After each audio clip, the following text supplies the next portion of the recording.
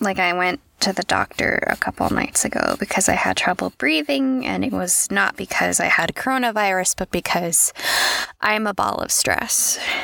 So I'm currently coloring the nuclear membrane of a cell in a coloring book for anatomy to help with it. Is that the animal anatomy book that you have? No, this is the human anatomy book. I'm going to hit up the animal anatomy after. All right, cool. Is it helping? Is it soothing? Everything's great on my end.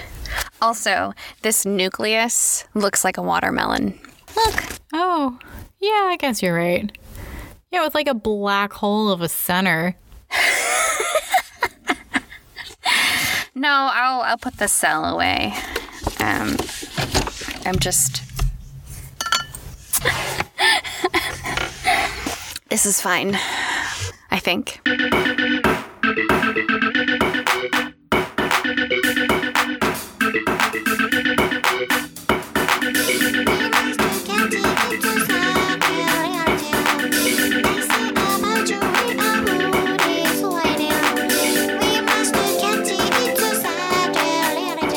Welcome to another episode of My Favorite Feminist. My name is Megan, and I'm here with my co-host, Milena. Oh, hey, y'all. How's it been? Guess who's getting Christmas cookies this year? That would be me. Yeah. I'm so excited if we make it to Christmas. Oh my God, if we all don't die first. Oh, God. Okay. Yeah. Hi. You guys are listening to what we hoped was going to be a bi-weekly podcast, but things happened. Lives were destroyed. It was special. Fucking 2020 is going way too hard. It's very uncomfortable. We're not even at the presidential election yet. Oh, shit. Yeah. But, you know, when we do sit in our closets and talk to you all, it's about these amazing women, both artists and scientists, women you've never heard of. And although it's been a few weeks, I think it's time to get this ball rolling. What do you think, Megan? I'm ready. I've had these notes prepped. They seem a little dated for what's currently going on, but I'm going to go with it. Well, we'll get through this together. I have my beer, and Megan has her kale juice. Already chugged it. Oh, I do have to take my multivitamins, though. I'll remind you at the end of this. So, lovelies, I do just want to say that I'm sorry that things were going on in my life, but that's no excuse for an absentee parent. And I hope that y'all can forgive me. So, to try to make things up, I'm bringing you a two-parter that covers not one, not two, not three, but four amazing women that led to the development of one of the most integral vaccines in our society. What? See, now mine seems super dated. I'm only talking about one of them today. Two-parter. I told myself, I'm like, no, I've already had the majority of my research done. I'll just go ahead as planned, and I'll use the next episode to do something a little bit more current. And you beat me to it. Good news is that we can pick this up again next week. Yeah, we'll be back, just like always. It may seem like we're dead. We're not. My retirement account is, though. We don't talk about that. Yeah, so my not current news subject is Year of the Woman. It doesn't feel like it so far. I'm really like 3 months in. Wait, what makes it the Year of the Woman? Oh my God, what me didn't know. Okay, so 2020, right? Year of the Woman. And like, that's cool. But the United States is really behind on really basic things like, you know, equality and reproductive rights and family leave and political representation and all that shit. But it all came about because it's the 100th anniversary of the 19th Amendment. Oh, shit, that's right. Yeah, that's, 2020, Year of the Woman. So I thought this would be a really good opportunity to cover someone who is related to that. I mean, I know we're not talking about it because we've got COVID-19 going on right now, but a lot of call for art entries are looking for artwork related to the 19th Amendment. And I'm like, that's cool. But like, it was just white women who could vote. And so I thought I'd touch on that a little bit this episode. I say it's never too late. Well, no, and it's still kind of early, so I thought this would be nice to kind of cover earlier in the season so far. So, today we're covering a sculptor of the suffrage movement, Adelaide Johnson. Have you heard of her? Do you know who she is? No. Talk to me. That's all right. I had no idea either. So, Adelaide, born 1859, Illinois, middle-ish class family. They did pretty well in the gold rush, but I mean, that went bust before she was born. So they kind of had to move from this really amazing house to this farm property in this really small town. Now, Adelaide did have siblings, although I'm not sure how many or what their names were. Typical. I know. This is one of those moments where if we had a drinking game to this podcast, that would be take a drink. Yo, okay, you got a beer, take a drink. Done. All right. I don't even have a cup of tea right now to take a sip. Oh, you know what? That and tuberculosis. Although there's no mention of tuberculosis in this on my part today. I just actually have a little bit of grievous bodily harm done later on. Well, you know, it's on par. It's always something. Now, the town that Adelaide grew up in, at the time, like 600 people in the 1860s. Only 500 today. Oh, wow. Yeah, very small town.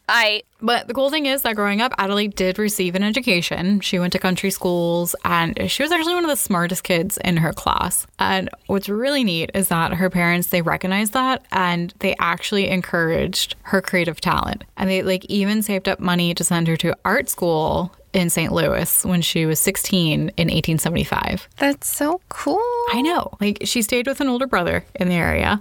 St. Louis was at least a day's travel from her small town. And I mean, that's a big deal because, we're talking 1870s at this point, and her parents let a teenage girl travel across the state. Not only for an education, but then an art education. There's still butthole people who would not let their child do that today. Yeah. It's very much like what do you mean you're going out of the town?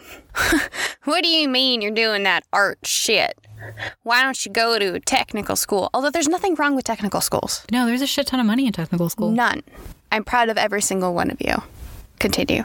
Okay, so Adelaide, she didn't go to a technical school. She went to the St. Louis School of Design. And I think that was really influential for her. So, okay, get this. She was one of the first students there. There were only about 6 other students, all women. And by the end of the year, there were 300. Again, mostly women. What? That's so cool. Yeah, and again, this is in the 1870s. It was funded by a woman who was a really prominent businesswoman and a suffragist in the area. So she had a good bit of money to throw behind it. Right. So it wasn't embroidery or anything. It was legitimate. Okay, there was a good bit of that too. Those more technical things that were more proper for ladies to learn, but they also encouraged things like sculpting and woodworking. Adelaide even competed statewide with other professional woodworkers, and she came out with the top prize. Oh. Yeah. So, they were encouraging things like needlework and lace making and, those more feminine crafts. But woodworking, that was definitely more, and sculpture, much more of a masculine aspect to it. So she was 18 when she kind of got that first really sense of accomplishment on a professional level. And that same year, 1877, she changes her name from her given name of Sarah Adeline to Adelaide. She thought it was cooler. Adelaide is so much cooler. What did her woodwork look like? I'm not entirely sure. Pictures of her early work is a little spotty, but again, it was also 1877. Right.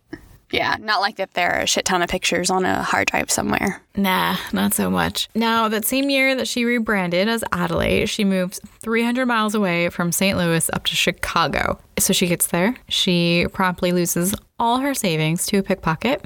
She still manages to set up a studio, but then one day on her way to said studio, she falls down an elevator shaft. Oh, what? Yeah. Welcome to the Windy City. How do you fall down an elevator shaft?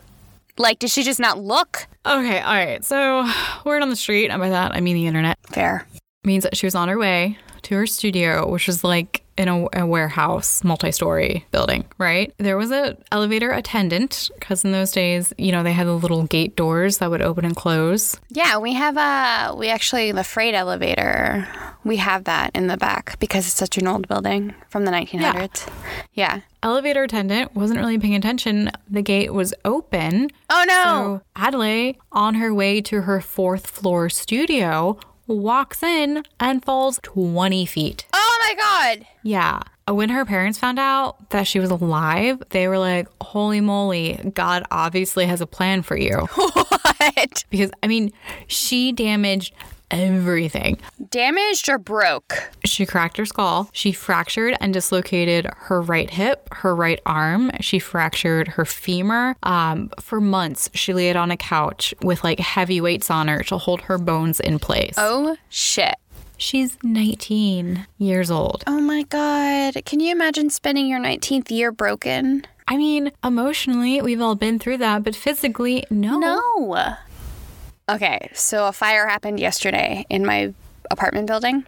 Oh, Jesus. All the flooding didn't just extinguish it? No, right away? apparently not. I was waiting for my at-home vet appointment because Alfred, my asthmatic cat, his asthma was kicking up and I needed a doctor for a short course of steroid. He just needed something like an extra punch. It was supposed to be a 2:00 appointment and at 1:15 the fire alarm went off. So, oh my goodness. my cats, my dog, my roommate and myself were hanging out in my car for a little bit until I was able to reach out to the doctor because I work with that mobile company. Yeah. And I reached out to her and I was like, hey, what you doing? You want to do an appointment in the car instead of in an apartment building? And she was like, excuse me? So it was almost a doctor listening to Alfred's lungs in the back of my car. But thankfully they were all like, oh, hey, the fire from the second elevator is done. You guys are good now. Yeah. What? Yeah. Okay, if you're standing in front of me, is it the left one or the right one? I'm going to have to remember that when I come and visit next. My bitch ass is going to take the stairs. It's the farthest one. It's the one closest to the wall. Okay, all right. Yeah. For people listening, that's the left one. That's the left one. When I walked in with the vet and the vet tech, I have no idea when my boss sent a vet tech to me because I'm his vet tech. So I'm like, you sent a vet tech to a vet tech's house to listen to an asthmatic cat's lungs. Like, she literally sat on my couch and I offered her water. There's no reason for her, but I'm glad she got paid. And while we were going in, one of the maintenance guys was like, psst, follow me. And like bypassed all of like crowds and stuff and took us up through the freight elevator from the 1900s. Because everybody who works here loves me. You're a friendly person. Fucking love me. All right, where were we? Freight elevator. So the only upside to Adelaide pretty much breaking everything in her body was that she was able to sue the fuck out of the company and she got $40,000 for damages. Holy shit. For inflation, that is. Oh no, I counted for inflation. $40,000. Oh, okay.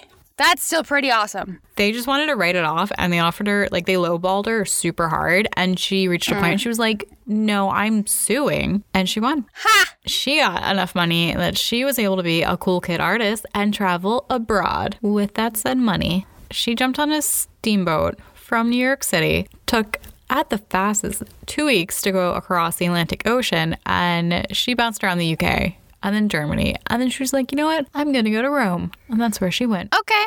I dig it. No, I mean, it worked out well. And unfortunately, being a woman sculptor in the United States in the late 1800s, like, the best professional thing she could do was to honestly get the fuck out of the United States. Which, I mean, hey, that's still on par with us today. Right now. Absolutely right now. Let's pack and go. Bring the dog. Some things don't change. Yeah, so 1880s, it's the thick of the Victorian age, and just about any woman could be diagnosed with hysteria, which, Milena, you and I would be 2 for 2. Ha! We would, no, straight up, we'd be like strapped up right next to each other, just laughing our asses off. Oh my God, we would have been institutionalized so long ago. A long, long time ago. Yeah. Yeah, because, you know, God forbid you have any intellectual interest outside of baby raising and being a wife. So Adelaide acknowledged all that and was like, nope. And I mean, at the time, that was her best opportunity at getting like a proper art education. Really, anyone who was going to get into like monumental sculpture wanted to go to Paris at this point. Post-Civil War, monuments were a big thing. So Americans were going abroad just because there was a better like education base. And Paris was like the cool kid place to go. Because that was like the art center of the world, pretty much up until like World War II. For more of an explanation as to why France was the epicenter of art, see episodes. I mean, it's come up in quite a few. It's been a lot. Just listen to them all, guys. And if you haven't, why haven't you? Also, kudos to the people who have just listened to my voice by myself. I appreciate it. And also, Milena, Denver right now, going pretty hard. We don't know who you guys are, but we appreciate you. Hey, Denver, if you want to like tell us your actual names and like tell us your story, are you an artist? Are you a scientist? What's up? Talk to us. Give us an email. Shout us out on Twitter. We get so lonely by ourselves. So lonely sitting here in our closets. By ourselves. Like 300 miles away from one another. They count as friends. We'll count them as friends. We're making friends. They do. Totally count. Hi, friends. Yeah, you're our friends now. Ha ha ha, you're stuck Yay! with us. But yeah, so we kind of touch on why Paris is like the cool kid place. And I mean, honestly, it's still a pretty cool place. Not that I've been. But Adelaide's like, I'm not going to go there. Everyone's going there. I'm going to Rome. Fuck yeah. Go against the grain. Well, a little bit before her, there was a group of American women who went there just to become professional sculptors called the White Memorian Flock. And I'm just going to skim over them since I'll feature them in a later episode. Basically, it's a group of women, earlier in the 1800s, realized they couldn't get a proper education in the United States or honestly the respect that they would deserve because of it. And so they went to Italy where they could actually make that happen. Mm-hmm. So Adelaide choosing to go to Rome, she's able to do so because of them, building on the work and the connections that they've already made, because they did pave the way. And she became really good friends with them. She said to the leader of the group, Harriet Hosmer, she was like a fairy godmother to her. So I think it's interesting that Adelaide went from one female-led support system, like her school, into another. This group of American sculptors in Rome. Women are clearly better. Yeah, and I think she just saw it with her education, women supporting women, and heard of what was going on in Rome. I was like, yes, I want to be a part of that. And she totally benefited because of it. So I think that's cool. That's why we do this podcast, to find out about all these neat things of women supporting women. Heck yeah. Now, Adelaide was very strong-willed. And she settled for her mentor on a distinguished professor to teach her the traditional, marble sculpting neoclassical way. And he wasn't even taking students. Oh, shit. Yeah. She reached out to him, finally arranged an appointment after weeks, showed up at his studio, and he was like, yeah, cool. There should be room for one little woman in his studio. She's very petite. Oh, fuck off. Yeah, people comment on that later on, when she returns back to the States. She's just over 100 pounds and a little over 5 feet tall. So you? Oh, yes. Yeah, we're very...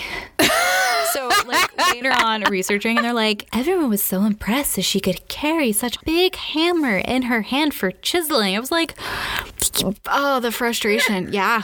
Yep. Yep. Yep. Yep. Yep.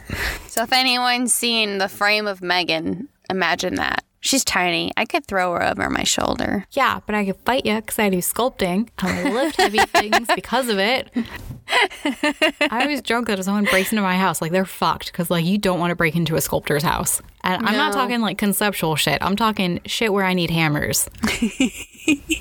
Yeah. No, she will fuck you up. It's fine. Well, so it's kind of curious with this guy because, he was, very well regarded. She arranged to be a student, and she goes up to him because she's like, all right, well, let's talk money because I'm obviously going to pay you, right? You're my teacher. He was super offended. He was insulted. Oh, no. Yeah. Here in the United States, a bachelor's degree is easily going to cost you, 30 grand. And he was all like, no, you're my student. I'm your teacher. That's enough. And she never mentioned money again, and everything was squared away. Oh, my God. I know. For free. What? So, if there's anyone... Who wants to take me under their wing? Right? Okay, if there's any... For free. Any Italian marble sculptors listening, or even, not necessarily Italian or marble, any sculptors listening, I'm good. Any epidemiologists? We'll move. We'll come study Physicians. Under you. I gotcha. Yeah, we're here for you. Yeah, so she loved her teacher. He was awesome. And she learned neoclassical sculpting, stone sculpting under him. And here in the States, the best example of it we've got is Statue of Liberty. It's true. It's very true. How many people actually did this, the Statue of Liberty? How long did it take to put together when it got here? I don't know. Frederick August Bartholdi, the artist behind the Statue of Liberty and who worked with various kinds of metals, apparently aspired to create big, colossal pieces of work and wasn't happy until he created statues that were as big as the pyramids of Giza. Literally. That was his goal in life. He wanted to create something as big as the pyramids. So the Statue of Liberty took 9 years to originally build in France, was disassembled into 350 pieces, which included the inner framework built by the guy who did the Eiffel Tower, shipped to New York City, and then reassembled in 4 months. 151 feet and 1 inch tall, 225 tons. Like, dude, calm your balls. And if you're wondering, the Great Pyramid was 481.4 feet, so you know the Egyptians are in their afterlife looking at this thing going, oh, that's cute. Also, what's up with that extra inch?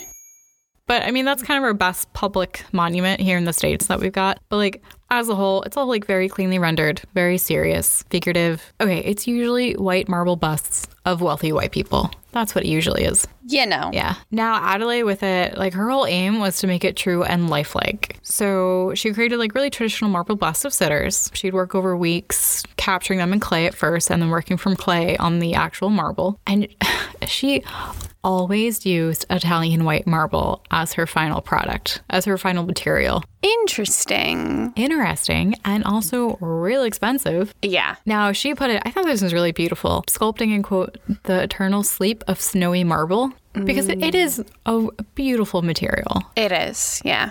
I mean, just the way it captures light, because it kind of, you know, like absorbs it a little bit. So it's really eye-catching.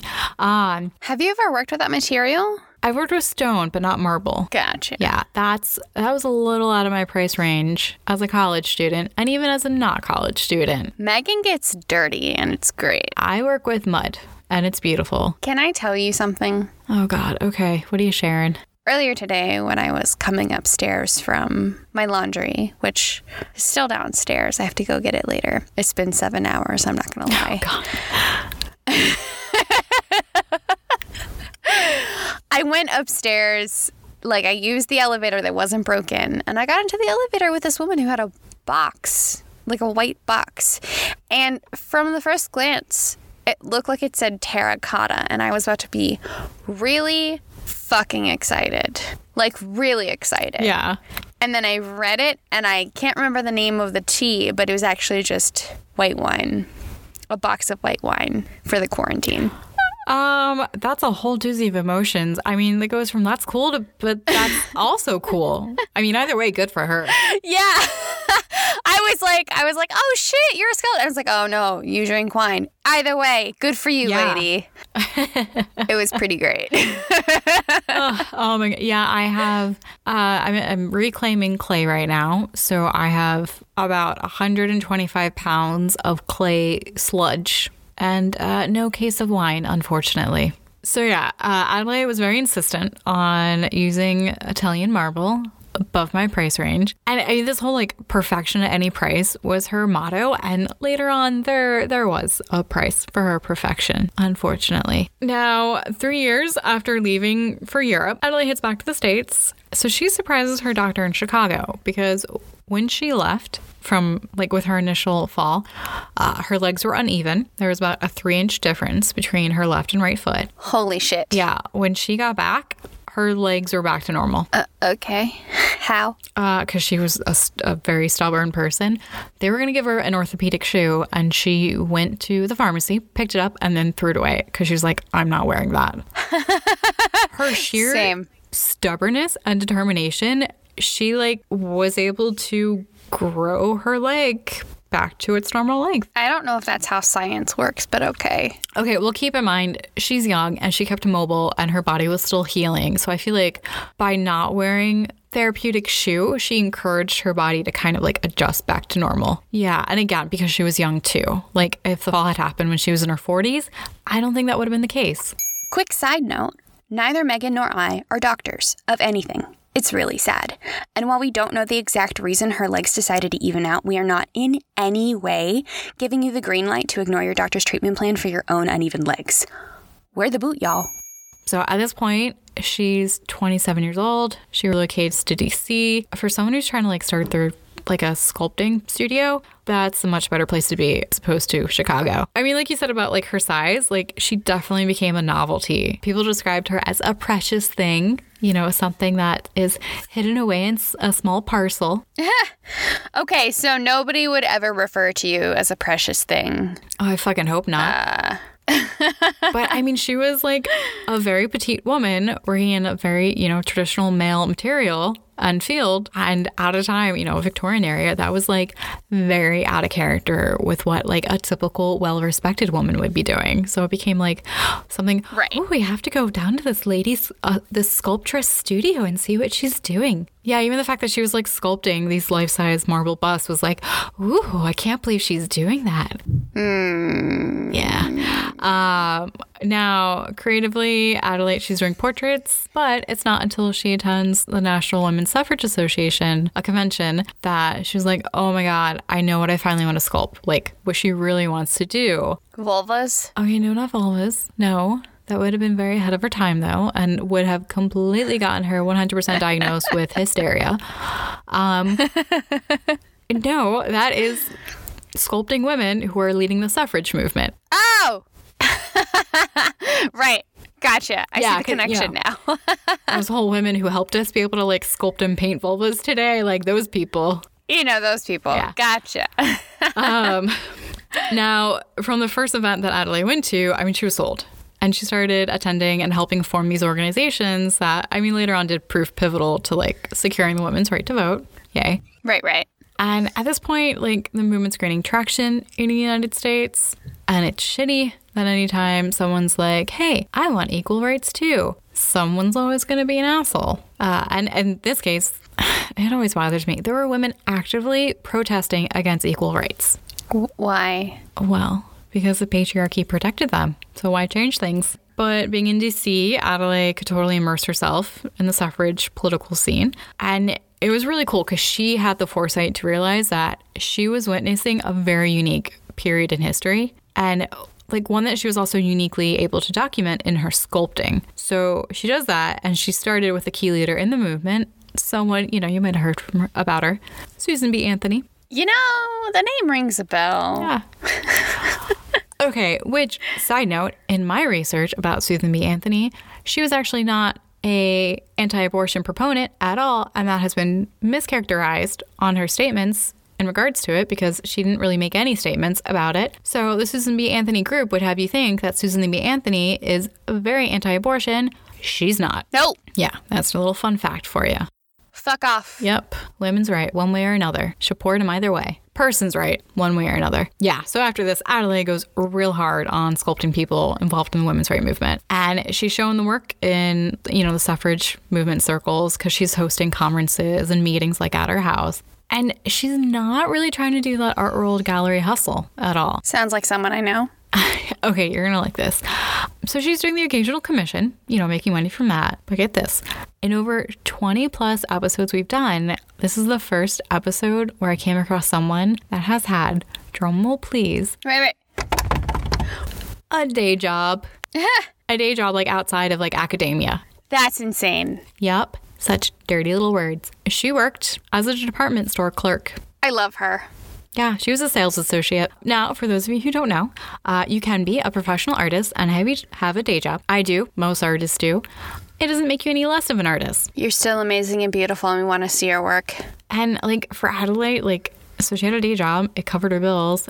So she didn't need the art market to drive her work. Because like then she probably wouldn't have been making the work she would have been doing. As the women's rights movement is picking up, Adelaide is included in more public expositions, you know, helping to sway the public's mind about equal rights. One big event was the 1893 World's Fair in Chicago. Mm-hmm. Yeah, that's where we had the murder hotel of a certain H.H. Holmes. That fucking dude. That fucking dude was a serial killer who really liked killing women. He really liked doing it in Chicago, where the World's Fair was at that year and where the Women Artist exhibit was held. So he attended the World's Fair with two of his victims, Annie and Minnie Williams, and his quote-unquote murder castle with soundproof rooms and chutes to shove bodies in. The place he murdered up to 200 people in was a straight shot east about 3 miles. That's an 11-minute drive, in case you're wondering. It's now a post office. right next to an Aldi. So you can grocery shop at a fraction of the normal price and send mail all in one fell swoop. And there, it was one of the first World's Fair to include a woman's pavilion. And there, Adelaide, along with other really leading women artists, saw and realized a chance to help sway the public's view on equal rights. And it was huge. It drew hundreds of thousands of visitors. And with the inclusion of a women's building, it showcased the best work by women, from lace making to stone sculpting. I mean, it just highlighted the infighting within the movement. I mean, I think about what's going on with the Women's March leadership. There's always going to be divisions. There's always going to be, kind of fighting. But Adelaide sided with, the more respectable side of the suffrage movement, proper women who wanted the proper vote, advocating for it the proper way. Now, there were people that were a little bit more combative, because Adelaide and, her side of it, they were kind of playing more to the idea of what a respectable lady is, and that it's not unladylike to vote. But honestly, there were others who were fuck that. We're not being nice. We want equal rights. And they're a little bit more fun. But even with that split, spoiler, it worked. White women gained the right to vote in 1920. And I mean, unfortunately, it wasn't until decades later that it was fully extended to non-white women voters here in the United States. Because we're always behind on that shit. And we still are. Such a typical story. Yeah. But to commemorate all the effort made in the movement, Adelaide created her most well-known sculpture, the Portrait Monument. And that was completed in 1921. And this thing is a beast. So it's Italian marble, right? It weighs 7 tons. I'm sorry, how many? 7 tons. I don't even know how many cars that it would equate to. But I imagine a lot of smart cars. Oh, God. Okay, I just want to put this out there. That weight is about 400 medium-sized dogs. That's a lot of scruffy butts. Medium, not small. I know. I average 35 pounds.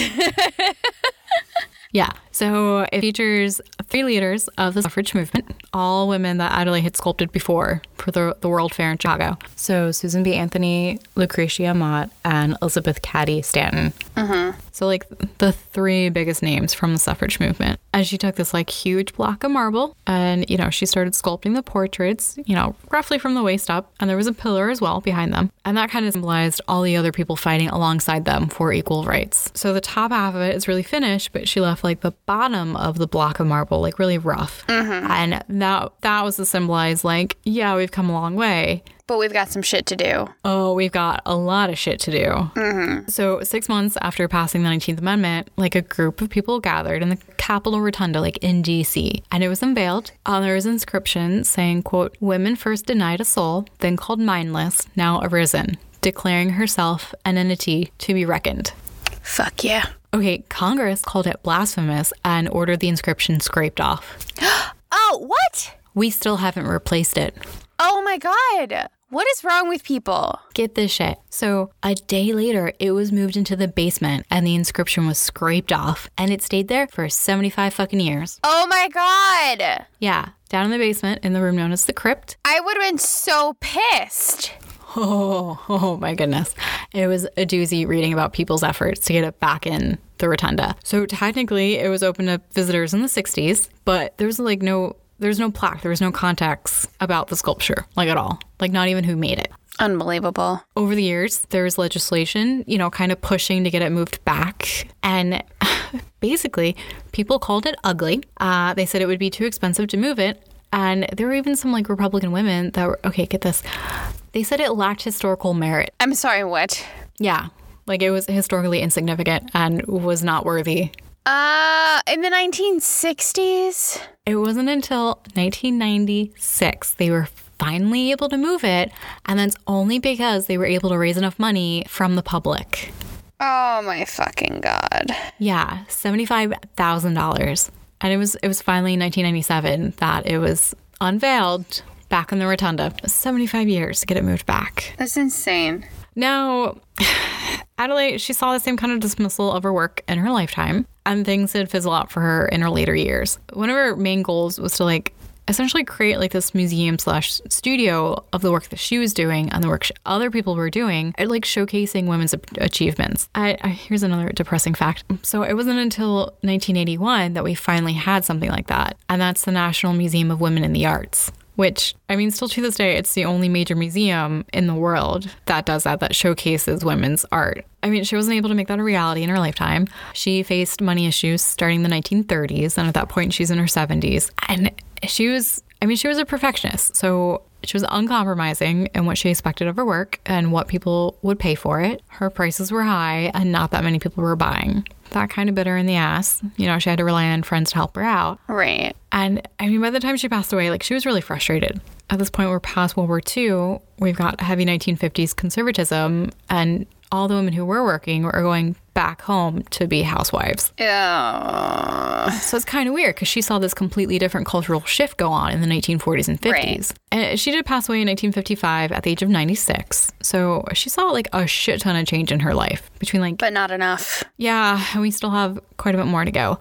I mean, she was a really interesting intersection between like the women's rights movement and public art. I mean, to this day, like, women in public art and monuments are still a fraction of what they should be. I mean, her work did help push for visibility and, you know, recognition of what women are capable of. So here we are celebrating the 100th anniversary, but I think it's still important to acknowledge just how much more we have to do and further we have to go. And yeah, that can be a bit frustrating, but I mean, it's one person, Adelaide Johnson, who, you know, did her part to try to make things a little less shitty for everyone else. Well, thank you for sharing. I love her. She's amazing. I mean, the reason that I chose the women that I did, I mean, there were several reasons. The first is to bring you more names in your science arsenal after I'd been leaving you hanging for a bit. The second is because vaccines are an important part of medicine, and I feel like with the big bad coronavirus looming over our heads, we should dive deep into preventive medicine, inoculations, epidemiology, which is the study of the branch of medicine which deals with the incidence, distribution, and possible control of diseases and other factors relating to health. So we should just jump on into it because it sounds super confusing and weird, but we really should talk about it. And the third is because immunology is my absolute shit. If y'all thought I was a nerd, you haven't heard me talking about microbiology and the effect on the human body or animal bodies. Just, I'm a huge fucking dork. And finally, I know this sounds really weird, my cousin Chelsea just had a baby. And though I don't understand the reason for mini-me, he's very cute. I just wanted to tie in some baby shit in there as kind of a weird Milena-branded celebration. I have a little gift bag for her with like stuff for her and for her baby, but I'm afraid to send anything right now because of what's happening. So she will get that when we get all good to go, the whole clear. Until then, it's this. So congratulations. Whether you're listening to this or not, I'm thinking about your new family and sending all the positive vibes. Also, Chelsea's a nurse, so she knows about the vaccine that I'm talking about, which is the DDP vaccine. But I bet she doesn't know who made the vaccines, so she can bring these fun facts with her to her next nursing cocktail party, cool. Or whatever she does. I'm not really sure what human nurses do beside kick ass, but whatever. Anyway, for those of you who are not in medicine or are not new parents, what the heck is the DDP vaccine? Why is it so important? So DDP, do you know, Megan? I think I've come across those abbreviations in a different context, though. Oh, no. DDP, Megan. Okay, all right. Oh, my God. DDP, not DP. Gotcha. All right, check. Either way, my hands are full. Oh, no. Sorry, Mom. Oh, goodness, that was tame. Okay, so... Oh, God. I'm not familiar with the DDP vaccination at all. So, the DDP vaccine, it's an acronym for the combination vaccine that includes diphtheria, tetanus, and pertussis. Oh, I know. Two of those three things. Okay. Basically, it's there so your little squishy mini-me's don't have to get poked 3 times a day like some sad, sticky, crying pincushion. So, diphtheria causes breathing problems, paralysis, and heart failure. Oh, Jesus. Tetanus, makes your muscles tighten painfully and can lead to lockjaw, so you can't open your mouth or swallow, which means you can eventually die because you're not taking in any of the nutrients you need. Yeah. Pertussis is actually whooping cough. Oh, okay. It's a respiratory disease in infants that can interrupt like eating and drinking. And again, that leads to pneumonia, seizures, brain damage, death. You get the idea. Oh my, how are any of us alive right now? Vaccines? I mean, even just to get out of the womb, that's a whole boatload of issues right there. But then we're such squishy little vulnerable things of high mortality rates potentially. It's a terrible plan. Like, who thought that through? It's all about vaccines. It's all about preventative medicine. Okay. So all of these diseases are easily contracted through sneezing, through breathing in the air around you, accidentally cutting yourself. So it's no wonder that we want to provide our children with the biological means to protect themselves. And it's no wonder we do it 5 times between ages 2 months to 4 to 6 years old. Oh, okay. So Megan, pop quiz, do you know why vaccines and new living things require boosters in short periods of time? Like, why are we in neat, short, even intervals stabbing our children? I'd wager that there's such a high rate of growth going on and cell renewal that they kind of burn out the initial vaccination that they have. This is me speaking as a sculptor. I have no idea. That is my best educated guess. So I often had puppy and kitten parents ask me, yo, why do I have to pay you more money to vaccinate my animal 3 to 4 times in 3-week intervals? You're just trying to take my money and over-vaccinate my animal, probably causing autism. I swear to you, that's a real thing people have said to me. Oh my God. And that's when I internally scream, and I choose not to tell you that the link you think vaccines have to autism has always been completely false. And it was started by some British teabag trying to capitalize on the anti-vax train in the 1990s, and who is now an ex-physician because the board took his license to practice away because of his absolutely made-up piece of anti-vax garbage. Twat. He sounds like a twat. Okay. Yeah, he's a twat, for sure. But I digress. When I am presented with such a question, I often equate giving vaccine boosters to doing fire drills when you were in school. So essentially, vaccines are either a killed or weakened version of the virus or bacteria itself, something that wouldn't actually harm a healthy, non-immunocompromised individual, as long as they're not allergic. Yes. So the bodies of these microbe corpses, the ones that are killed or disabled, are being injected into our bodies. So if you don't know, white blood cells are the cells in your body that work hard to fight illnesses and wounds. I won't dive deep into the 4 stages of wound healing, but white blood cells find their way into the site because the act of the needle going through your epidermis is enough to get your immune system's attention. But when they get there, they don't just see a break in the skin, they see these foreign bodies of the vaccine floating around that they have never seen before. So the first time an inoculation happens, your immune system is losing its shit. What the hell do I do? What's the protocol? You're not a part of this body. It panics. As time goes on, as essentially each drill is performed to the body, and your immune system is slowly starting to recognize what it is and what it needs to do to fight the real thing once it does show up. The body has started to create things called antibodies that exist solely to fight off that specific ailment. And after the initial booster phase that a baby has to go through is finished, so every couple of weeks, or I guess in this case, in humans' cases, every couple of months until they're 6 years old, the emergency drills are spread out in larger periods of time to make sure your immune system has created enough antibodies to keep you safe. Okay. So gradually working up that response to it. Okay. Exactly. So basically, it's like a chicken running around with his head cut off until finally it's like, fuck, I know what to do. Do you need a science break, Megan? No, I'm doing good. I haven't tapped out. I haven't thrown you the hand signal. Good. Except I don't have much more science to give you right now, for now. Okay. All right. That's fine. No, we got a little context. Now, let's see what we're supposed to make of it. For now, we're going to go back in time, all the way back to Hackensack, New Jersey in 1863. Lady number 1 of 4, Anna Wessels Williams, was born. Nothing really interesting happened to her early on. She had a mom and a dad and at least one sister that we know of. I didn't hear about anyone else. Okay. So take a drink. That's what I'm going to do. So after graduating high school, she became a school teacher in 1883 because she was born to a school teacher, so she just assumed that's where she was going to go. She did that for about 5 years until her sister Millie had a very shitty pregnancy that led to giving birth to a stillborn child and almost losing her life. Okay. So the biggest reason was that the physician taking care of Millie was inexperienced and didn't know what they were doing.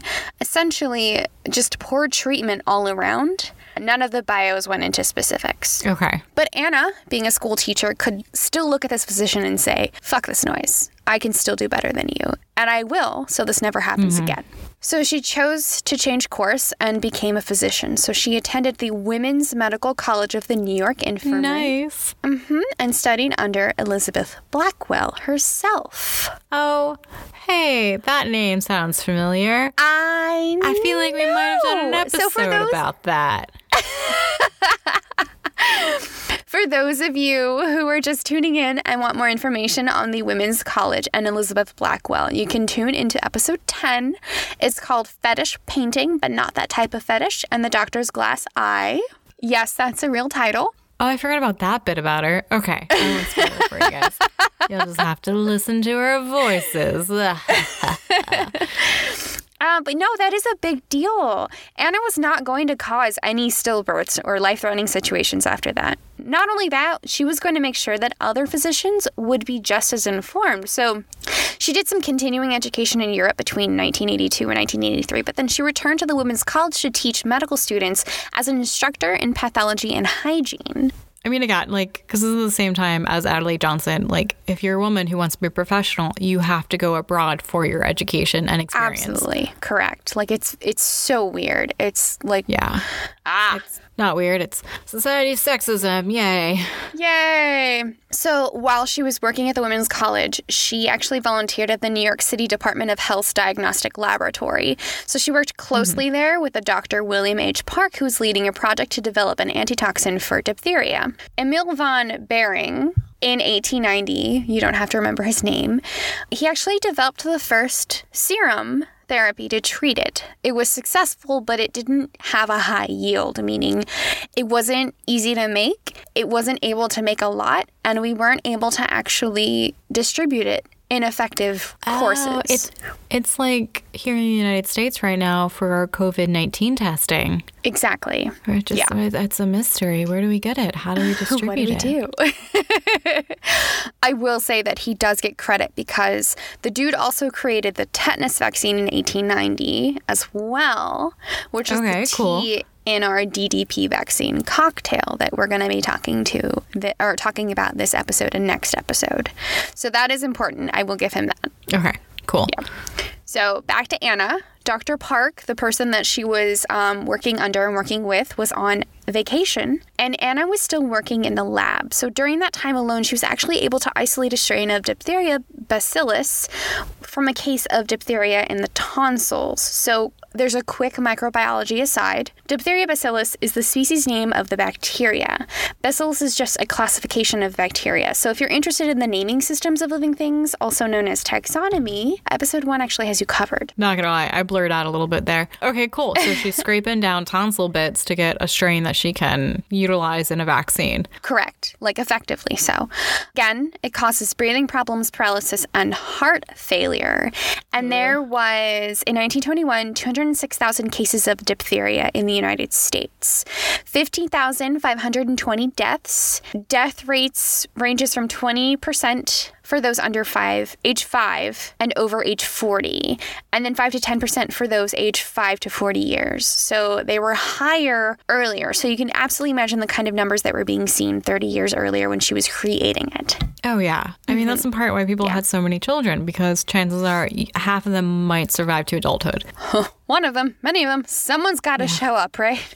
Somebody's got to survive. Anyway, the strain that she found actually became crucial to creating an antitoxin that held better, higher yield results. So within a year, it was mass-produced and distributed to U.S. and the British physicians. The strain of the bacteria she found was later named the Park-Williams number 8, and it was often commonly shortened to Park 8 when people referred to it, even though he was on vacation.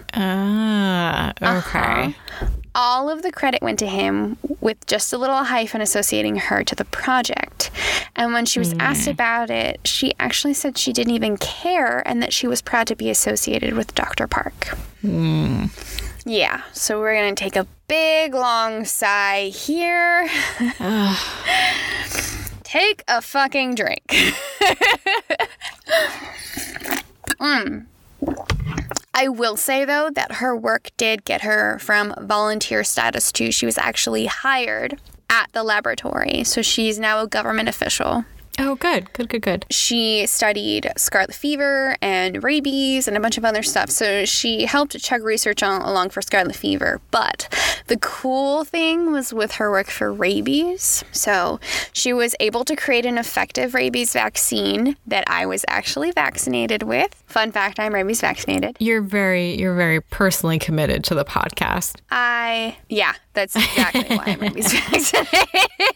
Has nothing to do with the animals. And a more time-efficient way, she actually came up with a more time-efficient way of detecting rabies altogether. So if you don't know how it's detected, sorry guys, it involves decapitating something and scooping the brain cells out. Like to this day, that's still used? To this day, that's still, 110%. Oh, okay, I had no idea. You didn't know that? Yeah, No. To confirm rabies, you have to behead something and take the brain cells out. Yeah. That's the only way to confirm it. Okay. Besides symptoms, like if an animal or a human is symptomatic. Sure. But the way to absolutely 110% know is to cut its head off. You need like a host to, yeah. Okay. All right. Yep. Well, that's a fun fact I didn't think I'd find out today. Cool. Yep. The rabies virus affects brain cells early, so even before symptoms and death. So she was working on observing them for changes, but she was doing it at the same time as an Italian guy named Aldaci Negri. I don't know. He published an article before her because she was more cautious to put out her work in case something new showed up. So the abnormal cells detected that confirms rabies are called Negri bodies after him. Okay. Yes. However, his test lasted weeks, and her test, when she was done, yielded results in minutes. Oh, wow. So, okay. Her test was the standard until around the 1930s. So take a drink for that, because it should be William's bodies, but okay. So she was promoted afterwards to the position of the first assistant director of the diagnostic laboratory that she was working at, and she did it all. She had her hands in research that involved influenza, venereal diseases, polio, and trachoma. So there was an influenza pandemic during the First World War with an estimated 20 million to 50 million victims. It was bad. It was called the Spanish flu. Yeah. She was one of the only women scientists allowed to visit bases and camps to investigate the disease on the front lines. If you want to know more about the Spanish influenza, actually, I've been binging 2 different amazing science podcasts that I'm sure you already know about. I Love Ologies, hosted by Ali Ward, and This Podcast Will Kill You, by both doctors Aaron. There are 2 of them. They're both named Aaron. You probably have already heard of it. They're not sponsoring it, but they're amazing if you are a dork like me and love science. Links in show notes. Links in show notes. Yeah, so she was the only one, she was one of the only women scientists allowed to visit bases and camps to investigate the disease in the front lines because influenza was affecting troops in World War I. They were mostly men, all men. Because of that, there was a lot of just hoops to jump, red tape to cross, whatever. And Our Lady jumped straight across that tape into the fire. This was the same woman who was known to love being a passenger in pre-World War airplanes with a stunt flyer driving. She was also, from what I understand, she had a shit ton of speeding tickets in New York City because she was just going about her life. So she was all about getting her hands dirty. Through trachoma research, she was killing it by creating a more effective diagnostic test. So this was a disease that caused a thickening of the inner eyelid that would scratch the cornea and claim the eyesight of whoever was infected. In this case in particular, it was young, poor immigrant children in the United States. That was the... Oh my God, wait, that's even a thing that can happen to you? Yes. Okay, all right. Next time I'm trying to fall asleep and my brain's going to bubble up shit you should worry about, but you really shouldn't, but you might need to. That's going to be one of them.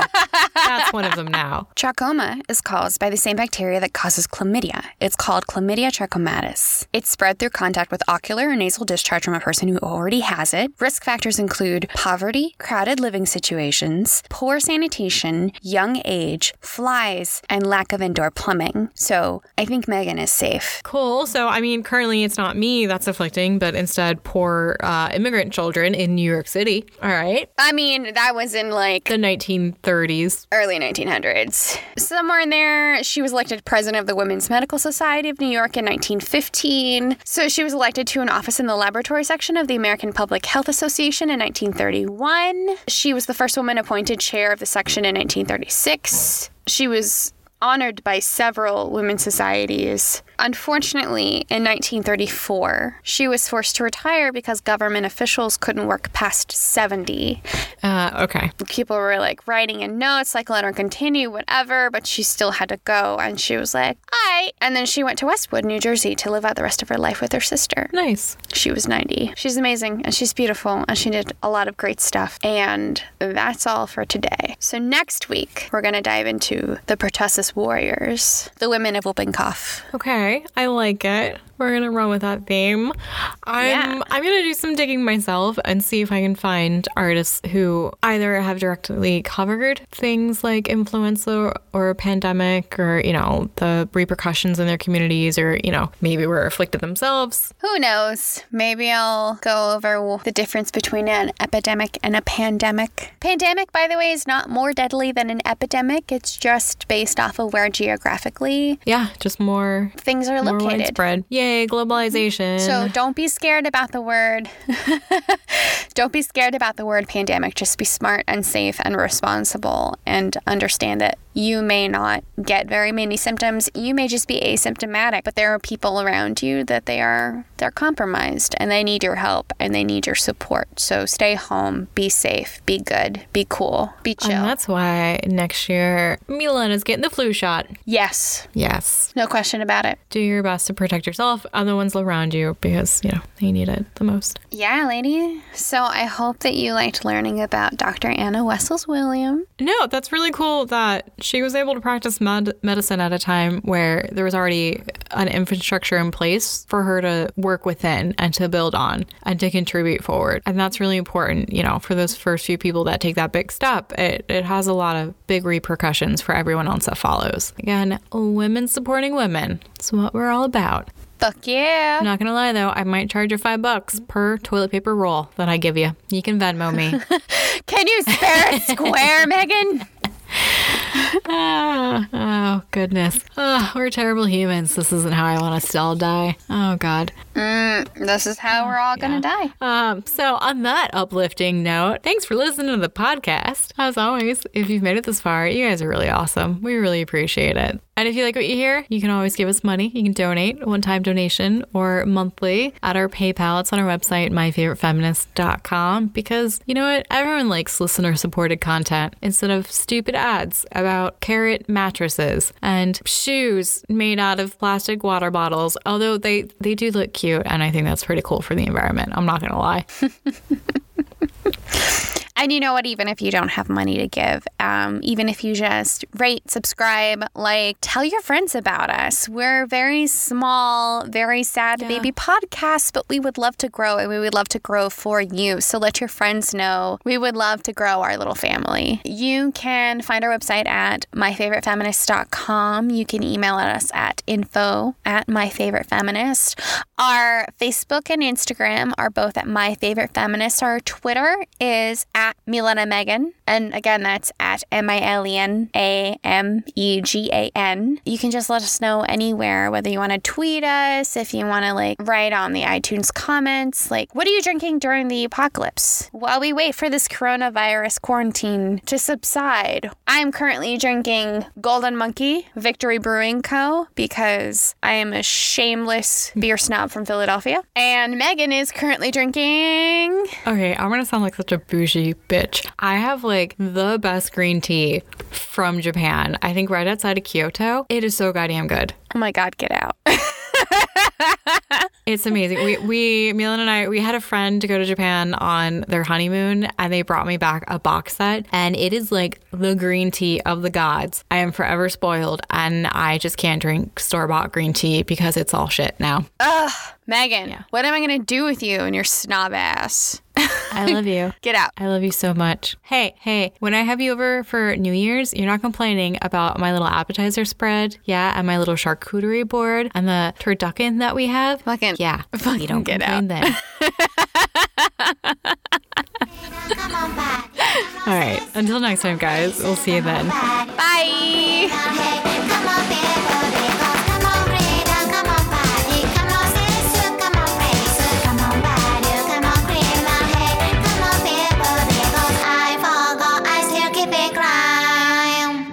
All by myself. myself. I'm all by myself.